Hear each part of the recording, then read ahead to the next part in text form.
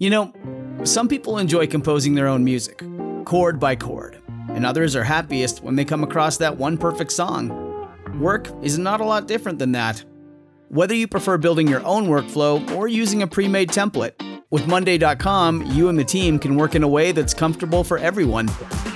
Tap the banner to go to Monday.com and build your own amazing workflow, or find an awesome template. No judgment.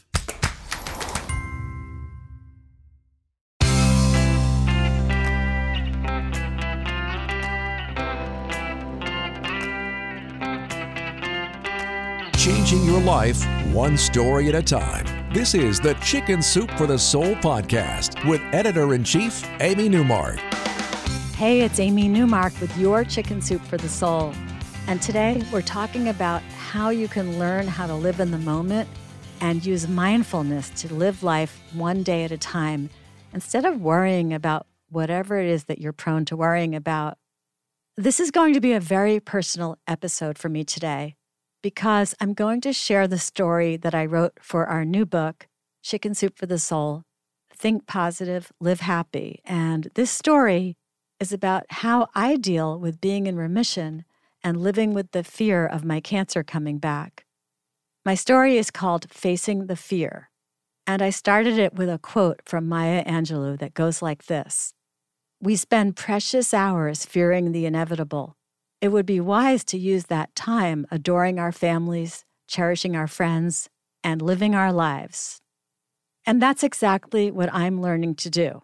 Not waste hours fearing what may be, and instead use my time to enjoy my family and friends and work and travel and my life now.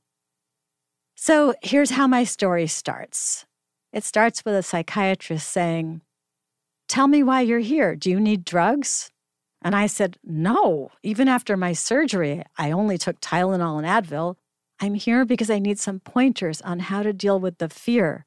The oncologist thought you might help me develop a strategy." So I was seeing this doctor at Memorial Sloan Kettering Cancer Center because I'm in remission from a cancer with a very high rate of recurrence.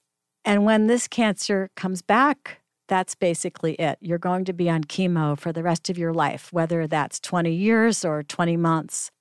So my 5 months of chemo had ended 2 months before I saw that psychiatrist, and I was in the waiting period, which I'm still in. The kind of cancer that I had, fallopian tube cancer, is very rare, but it's basically like ovarian cancer. It's just that the tumor grows in a different place. In fact, my ovaries were both perfect, as were all my lymph nodes. But anyway, I'm treated as an ovarian cancer patient, and the statistics are awful. One day when I was sitting in the chemo chair waiting to start the dreaded 6-hour treatment, the oncologist thought that she was imparting good news and being encouraging when she said to me, 20% of stage 3 and 4 patients don't have a recurrence. Well, that wasn't good news to me. She left and I burst into tears, which caused a flurry among all of the nice nurses. Of course, every time I walked into that building, no matter how nice everybody was, I burst into tears. But the fact that there was an 80% chance that the cancer would come back was pretty daunting. Now, I'm a math person and I'm a negotiator. So I have conducted a private negotiation with the statistics, and it goes like this. The surgeon was surprised at how little cancer he found. The 20% cure rate for stage 3 and stage 4 included everybody, so it must be better for stage 3 people with a light case like mine. My CA-125, which is a cancer marker, was extremely low when I was diagnosed, and it dropped to normal after the very first chemo.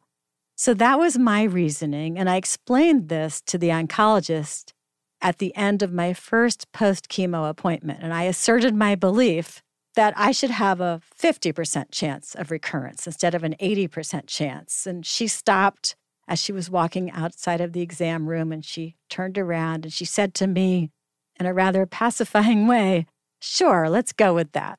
So I'm going with it even though she didn't sound convinced.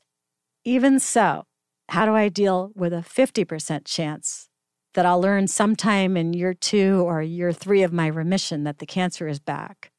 So that's where I am now. I'm hoping to be in the lucky minority who are cured. I'm hoping to never go through this exhausting, painful, debilitating, time-sucking process of chemo. I'm hoping not to die in middle age. So let's get back to the psychiatrist now. She asked me a bunch of routine questions about my life. And when I talked about my late mother and how I had understood the root causes of her moodiness and I had accepted it, she said that she rarely saw patients who had worked through that kind of issue prior to seeing a psychiatrist. Well, I explained that it was because of my work at Chicken Soup for the Soul, that reading all of these stories has taught me a lot about forgiveness and what makes people act the way they do. Then she asked me about negative or toxic influences in my life, and I explained that, again, because of Chicken Soup for the Soul, I had already removed all the toxic people from my life. So that was another box for her to check. Then she moved on to gratitude. And you know how important I think gratitude is. I think it's one of the two essentials for happiness. She asked me, was there anything I was grateful for? Well, that unleashed a very long list. I told her that I was grateful that my cancer responded right away to the chemo. I was grateful that I had a cold cap to wear during chemo that allowed me to keep most of my hair. I was grateful that Sloan Kettering's world-class care is only 15 minutes from my home. And I was grateful that I have good health insurance and no financial worries. And I was so thankful that the in-depth genetic testing that they did showed absolutely no cancer genes. So I didn't have to worry I was passing something on to my children. And then I told her how grateful I was for my incredible husband and children and how supportive they are, and that I couldn't believe my luck that my daughter, who's a doctor, chose OB/GYN as her specialty and could shepherd me through this. And I also told her how grateful I was for my friends and my coworkers who have been so wonderful, and for our Chicken Soup for the Soul writers and fans who have been really wonderful to me too. At the end of our hour, or maybe it was 50 minutes, the psychiatrist said that I already had the necessary tools and I didn't need to come back. I had explained my initial strategy for calm and happiness, and that was take 4 vacations during the first 6 months after my chemo, plus I have a grandchild coming at the end of that 6-month period. And after that, my plan is to continue taking fabulous vacations every other month for as long as I can, or forever if I turn out to be one of the lucky ones. But I still needed a strategy for dealing with the waves of panic that sometimes hit me. And I've decided that I'm only allowed to panic between 8 and 8:10 each morning. So if I start thinking about the scary stuff, which usually happens at night, I have to wait until 8 the next morning. I just push it out of my mind and say, think about it tomorrow morning at 8. And then, of course, at 8 in the morning, I'm never having such morose thoughts. And I'm also exercising, which is a great way to assert control over something in your life. I think of it as paying myself first, and exercising takes precedence over work or paying bills or tidying the house. I had actually started doing strength training twice a week a few months before I was diagnosed with cancer, and I kept up that strength training during treatment. I went twice a week, even during the chemo weeks. I would do one session the morning after chemo when I was still on steroids and feeling good, and then I would do another session after I'd gotten through the 4 bad days that would follow chemo. So I never missed a workout during my 5 months of chemo. And now I've added back in a 3-mile walk several times a week. So I am feeling strong and healthy and energized. And now my life is a strange mixture of planning for a short future and planning for a long one. I treated myself to a new car during my treatment, but I took a 3-year lease instead of buying it because the salesman said that if you die while you have a lease, your spouse can give the car back with no repercussions. And my life insurance policy, which I had had for 10 years, coincidentally expired right when I went into remission, and I re-upped at this insane price that you have to pay if you can't go through a physical and disclose your illness. So, yeah, I was betting on dying when I re-upped that life insurance policy, but it was really just an economic decision. But at the same time that I'm planning for the next 40 months, I'm also planning for the next 40 years because that scenario is equally likely. So I'm dutifully applying my SPF moisturizer so I won't get skin cancer 20 years from now. And I'm redecorating a couple of rooms in the house, and I'm planting new trees on our property. So how does this fit into a book called Think Positive, Live Happy? Well, one of the things that I learned from editing this book is the value of living in the moment. At the beginning of this cancer journey, I would be enjoying a moment, whether it was hosting Christmas Eve or watching a bird in our yard or having dinner with our children, and then I would just break down because I thought about what it would be like to not be around to do that again. And I was so sad for myself and for all the people in my life.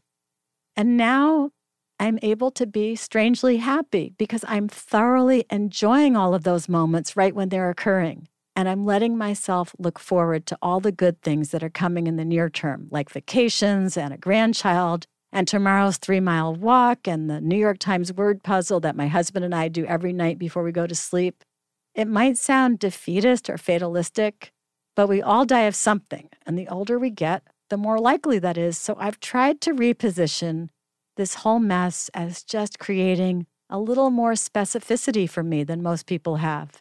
It will be this cancer on the earlier side, or it will be something else way down the road.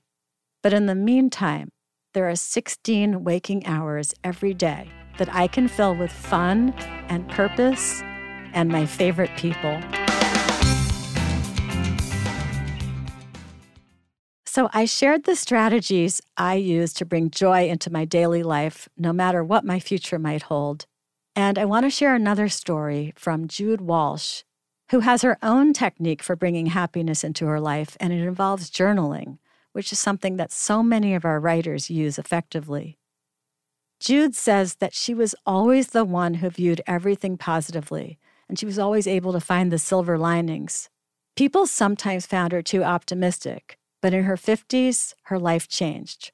Her marriage ended, her child experienced life-threatening medical issues, she got breast cancer, and her mother died. So for a long while, Jude was just trying to get through each day. After Jude had weathered these negative events, she changed her thinking and she deliberately focused on noticing the good in her life. Now, how did she do it? Well, she started small. When she woke up, if the sun was shining, she appreciated that. If she found a penny on the ground, she appreciated that. And the more good things she noticed, the better she felt. She decided to call all these good things abundances. And one of her friends would start their phone conversations by saying, "So tell me, what were your abundances today?" Jude started to write down all the abundances in a journal. If she was having a bad day, she would read some of the good things in her journal to reboot her gratitude. She bought a sunny yellow journal and some nice markers, and she used a different color for each of the good things she wrote. At the end of the first month, she already had 40 or 50 notations, and rereading them made her very happy. She started carrying the journal with her, and that led to even more notations. And she found that she was feeling better and better about her life. She's been doing this for several years now, and she's having to write smaller to fit everything in. Jude says, "My abundances have multiplied tenfold. My life is peaceful and joyful. The more I notice and appreciate my abundances, the more I receive. When I hit those bumps in the road that we all experience, I reach for my journal and read, and I can be glad again." So we started Jude's story with a great quote from Catherine Mansfield that goes like this: "Could we change our attitude, we should not only see life differently, but life itself would come to be different." So that's a little preview of what you'll find in our new book, Chicken Soup for the Soul, Think Positive, Live Happy. If you want to learn more about it, head over to chickensoup.com and click on the podcast button. You'll see a link to the book there, and you can read all about what's inside it. I'm sharing a lot of stories from the book over the next couple of months. So sign up for this podcast wherever you like to get your podcasts. And you can pick up a copy of the book at Walmart, Barnes & Noble, Target, Amazon, wherever else you like to get your books. Thanks for joining me today at Chicken Soup for the Soul. Come back next time for the final episode with stories from our new cat book. And it's going to be from our chapter about learning to love the cat, because even the most determined dog person usually comes around.